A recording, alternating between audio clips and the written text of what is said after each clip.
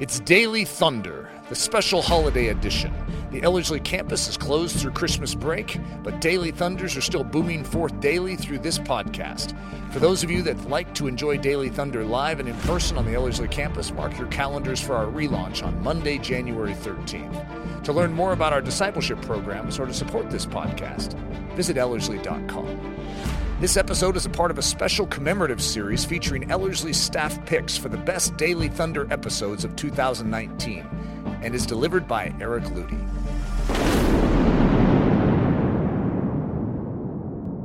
You know how significant this is right here? You guys don't have any idea. You're just in here, casually sitting there with your water. Is that water? Oh, is that coffee? With your coffee. And little do you know how significant this day is. So this is the first installment.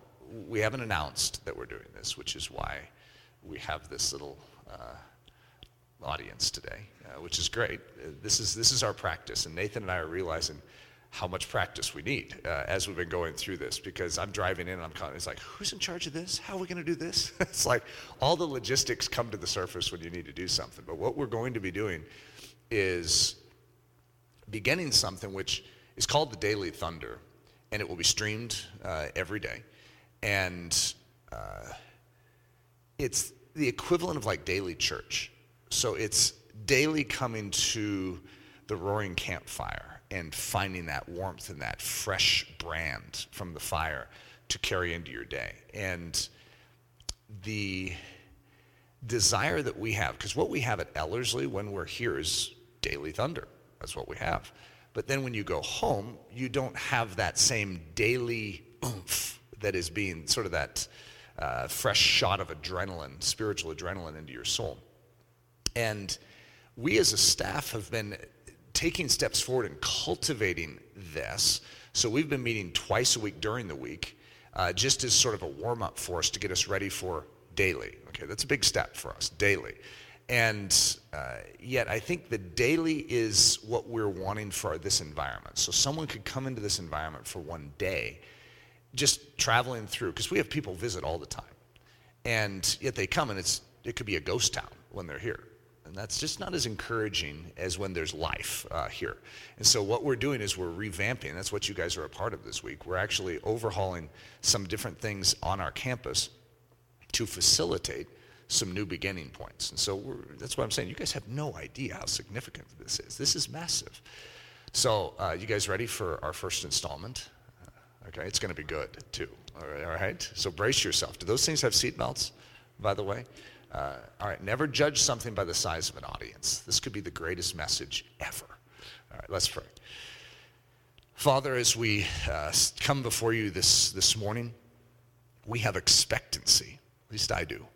Lord, and I pray that that same expectancy would swell inside of every one of us that is here, that you are doing something mighty in our midst. Lord, that you are inviting us into something that is significant in this generation. Lord, we represent a generation that is cherishing its darkness, that has love for darkness. And Lord Jesus, we, in contrast, have love for truth, for light. And we have love for Jesus Christ. We love the work of the Holy Spirit, and we love the fact that we are brought by that grand work of the Holy Spirit and the shed blood of Jesus unto the throne room of grace where we can know our Father. And I pray, Lord, that we as the Church of Jesus Christ would celebrate this reality this morning, that we would be stirred afresh to do exploits today, to love boldly, to love bravely, to love with our words and our deeds, to look for people today that have never heard of the love of Jesus and to share it with them. Lord, stir us today, and I pray that this first installment of the Daily Thunder would be anointed by you, and that each of us here would see more clearly the living God. Lord, we submit this time to you. We consecrate not just today, but this entire morning daily church. Lord, may it be like a roaring campfire, that those that are chilled in their soul could find warmth. Those that are dull in their spiritual senses could be made alive. It's in the precious name we pray. Amen. So I've been gathering on Sunday nights, I think it's been the last 4, with fathers and sons. It's a burden I have, this whole thing of an impartation of a father to a son. And of course, when Hudson, at way too young of an age, okay, he was like 12, and suddenly he has hairy legs. It's like, okay, something's out of control here. And then he shoots up, and his voice, hey, how you doing, Dad? You know, it's just like not right. And so it forced me into a mode of readiness and a little trepidation, I have to admit, that I need to begin to impart. Because I've always imparted. Since Hudson's been young, I've been imparting to him a vision of manhood. But this is an extra special dose of it. Because now he is, in becoming a man, physically, he is ready to understand things in life that before this, he's just not equipped to fully understand. So it's a time in life which is very significant for a father. And yet, a lot of times, fathers have been out of step with this process. And so we represent a generation where fathers weren't imparted to themselves, and so as a result, they don't know to impart. And so these young boys are oftentimes flailing. And the illustration I've oftentimes used is that they are entering into battle. It's like being dropped from a plane, a transport plane, into enemy fire, but they're not told that what's happening at all. So they're just shoved out of a plane. It's like, what's going on? As they're falling through the air. They have no idea that they've been equipped with a parachute. No one has ever told them that they have a pull cord. That no one's ever told them that they need to land. They're going to be landing on some hard earth in the very near future, and that there's a proper roll, that they go through so they don't break their legs. They've never been told that there's an enemy that is waiting with guns trained on them to take them out. They have no idea what's happening to them. They were just a boy yesterday, and now suddenly they're becoming a man. They're entering into soldier work. And so most men start with broken legs, captured, stuck in a POW camp, and they are already hostage to the systems of darkness before they even recognize what it means to be a man, okay? So I've been gathering with these fathers and sons, and it's been extremely powerful because we're walking through the idea of what is taking place from boy to manhood and the significance spiritually of it, the terrain of this. So there are 3 things. Look at this title. There are 3 things. Now, if you've gone through Ellerslie, that's like great humor. Okay, because that reverberates back to those days of my most embarrassing moment. And this isn't that. Okay, there really are 3 things, but it does have this sort of double layer of humor. But there are 3 things. I want you to get into my skin as a father here for a second. Okay, now I'm going to talk earthly father to earthly son for a second, but what I'm doing is I'm paralleling something, and it matters to us, okay, because, Amanda is sitting in front of me going, how does this relate to me?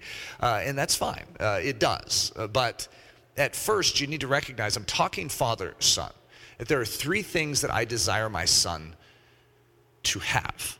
So in this proper handoff, like if I'm going to die as a father, what do I want to hand to my son before I leave? So if I knew I was departing, I want to give him something. What is that? And it's a certain baton, if you were talking in the track and field sense. But it's dense and it's weighty. There's something in it that has life. And I want to impart that to my son. So I'm going to walk through that really quick. And in so doing, I want you to catch a vision for what I have a burden for here on this campus. And what I want you to have a burden for as far as in your life conveying to other people, because this isn't just father-son. This is body of Christ to dying world, okay? Because this dying world is being thrust into enemy territory. They have no clue what's up. No one's ever even told them which end is up, which end is down. They don't have a clue. There are POWs before they're even awakened to the reality of spiritual matters. It's the same exact parallel. And so I want that same burden to be in us, okay? So here are the 3 things. I want my son to know that he is in Christ. Okay, now that isn't just something I tell him. It's like, hey, you're in Christ. No, he has to be in Christ, which means he has to know the truth. He has to know his lostness. He has to call upon the living God. He has to know his position in Christ. He has to be firm in it. I want him to have a full assurance in his position so that if someone comes up to him, pokes him in the chest and says, so tell me your position, He goes, I'm in Christ, sir. He says, are you sure about that? And then he looks back and goes, I am very sure, sir. Are you certain that you're in Christ? I am certain, sir. Okay? That's the sort of concreteness I want to see formed in him. Because a lot of people, I could say, so what's your position? And they could say, I'm in Christ. Are you sure? Well, now that you bring it up, I'm not exactly sure. I was just giving you the answer you wanted. You see, what we want is sureness. That's what I want in Hudson. I want Hudson to have a sureness in his salvation. I want him to know that he knows that he knows. What's he basing that sureness on? Well, there's two key things in his life. First of all, the promise of Scripture.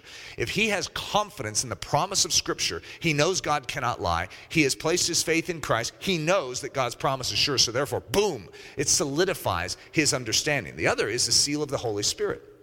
As the Holy Spirit gives that assurance. He's actually the one that gives the assurance. You are in Christ. But what he's feeding off of, what he's building off of, is the concrete confidence in the text of Scripture, in the promise of God. However, those things need to work together. So that's one of my passion points for Hudson. I want him to know that he is in Christ. So put on the new man, which is created according to God in true righteousness and holiness. I want Hudson to put off the old, and I want him to put on the new, and I want him to know that he is in that supersuit. I want him to know that he is in the righteousness of Christ, that in the day of judgment, he is not under wrath, but he is in the righteous one. He is in the very judge himself who is coming to judge the quick and the dead. I want him to know that. I want him to have that confidence in that day. What else? I want him to know that Christ is in him. This is a really fascinating statement. I want him to know that the Holy Spirit of God dwells in him. This is a very significant thing. And so if someone came up to him, poked him in the chest and says, so is Christ in you? Do you have the Holy Spirit, son? Have you been baptized in the Holy Spirit? Have you been immersed in his life? Has his life overcome your body? Are your faculties under his control? Does he lead your life? Is he Lord of your existence? He is, sir. Are you sure about that? Yes, I am, sir. Are you certain about this? Yes, sir, I am. Okay, now what I just brought up, for even those of you listening, it's an interesting exercise. It's like, well, how would I respond to that? Do I know that the Holy Spirit is in me? Do I know? What are some of the evidences in Scripture? You have love. You have love for God. You have love for others. You care about others. You used to only think about yourself, but now you think about others. That's an evidence. It really is. How about this? Joy. Joy that doesn't make any sense. Why would you be happy? Look, you're a Christian. The world is against you. I know. I love life. I have the life of God in me. I have peace. Peace that passes understanding. Though the rains of difficulty are coming upon my life, there's a sense of peace that I have. How about the fact that I care about what God cares about and that I don't want to sin anymore? It's like I'm not satisfied with sin. In fact, when I sin, I'm miserable. And I don't want sin in my life. What is that? Well, that's the Holy Spirit in your life. You see, if the Holy Spirit's in your life, he's holy. And something holy being in you means anything unholy just doesn't fit anymore. And so those attributes, when cultivated by the Holy Spirit, bring a sureness to our life. Now, there's a lot of other aspects that can flow out of the Holy Spirit, functionalities. There can be greater understanding of people in need. There's wisdom that you can have, an understanding that you would not have otherwise. You can actually know someone across the room needs the Word of God. They need the hope of the gospel. How'd you know that? Well, the Holy Spirit is working within you. And I can tell you stories throughout history that are mind-boggling of what God has done. I remember one of my favorite, I think it was the Moravians that come over to Japan. And they pray. None of them speak Japanese. But they feel burdened to share the gospel with the Japanese. So they pray for 6 months, sort of locked up in a room. They pray all day long, every day for 6 months. And every single one of them, after some movement of the Holy Spirit, speak fluent Japanese and go out to share the gospel. It's like, okay, that happened. Now, that's not normal, but that's the Holy Spirit. In other words, we have a must in our life. If I'm going to pass something off to Hudson, I need him to know that he is in Christ and that Christ is in him. What good does it do if I leave him with just the in Christ and he doesn't recognize that, well, you're in Christ, why? So that you can be brought to the heavenly throne room of grace, so you can ask the Father for the life of Jesus to now be in you. How do you think you're going to function in this body down here on this earth? In your own Adam strength? In Christ's strength. Be strong in the Lord and in the strength of his might, in the power of his might. The great secret of Christianity isn't just being in Christ, it's Christ being in you. It's the exchange that takes place. My life for his. So what else do I want Hudson to know? Okay, I'm passing off the baton. I'm fading. Daddy's fading, and I want him to grab something before I leave. What is it? Oh, there's going to be a scripture after this. So this is still with the second one. Sorry, I bait you for the third one, and then here we have the second one still. To them God willed to make known what are the riches of the glory of this mystery among the Gentiles, which is Christ in you, the hope of glory. There is a hope of glory, and it's that Christ would enter into us, and that's the hope of how God's glory will be seen in this generation. It's going to only be seen that way. Okay, here's the third one. I want Hudson to know that he is a man. So this goes deep into that one territory that's sometimes hard to describe. Why does it matter if a father says to his son, "You're a man, my son"? It's like, why does that matter? You're a man. Look you shave. You have hairy legs. You have a deep voice. You look like a man. Everything about you is manly. You even play football. You're a man. Yeah, but there's something more that happens. You guys remember the movie Courageous, where they're sitting at that picnic table, and that one Alex Kendrick character, I don't remember his name in the movie, he says, "Hey, can I ask you guys a question? When did you know that you were a man?" And that Javier guy, remember him? Javier is my favorite character in that movie. He says, "Well, my dad told me." What an interesting statement, because there is manly attributes. You could be a man physically, but not know that you're a man. And if you don't know that you're a man, follow me on this. If you don't know that you're a man, then when a man job comes, which is difficult, it's like laying down your life for someone. It's the tough stuff, the man job. You're going to back up because you consider yourself a boy. And then a man will step in. I want Hudson to know that he's a man, so that he will step up and do man things. If you don't feel like a man, you don't do man things, okay? Now, all of that said, okay, this isn't just a little talk on father-sons. This is a talk on God, church. You see, we have a role, just like I have as a father, have something. It's like as a father, I get this father tote bag, and it has strength in it. It has blessing in it, but it's not for me. It's like bonus stuff that I am given to share with others. I have encouragement to give. The encouragement isn't for me. The encouragement is for others. And so I have this dad tote bag for my children, okay? And I have it. So I can't keep it to myself. I need to speak it. I need to give it. I need to spend it on my children. Now, I can hold it back. I really can. A lot of fathers do, because a lot of them just don't know they have it. So they don't even know to give it, right? When it comes to Christianity, we have the same thing. We have gifts. We have gifts that we are given by God Almighty when the Holy Spirit moves in that aren't for us, which is a strange thing. It's like I have encouragement in here for the body of Christ. I have truth, and yes, it's for me. And yes, ironically, when we give gifts, it encourages us too. It strengthens us. But there's something that we have to give, just like a father to a son. The same things. What does the church need? It needs to know, well, to the church, to those that, yes, they do. In other words, I am doing this for the church. But to those that don't know, have that firmness that they are in Christ, what do they need? They need to have that firmness. To those that don't have the firmness that Christ is in them, what do they need? They need the firmness. They need what only God can bring, but we're facilitators of this. Now, I'm going to give an illustration here. I have a scripture. I asked Nathan to put in these scriptures, but I forgot that they got put in.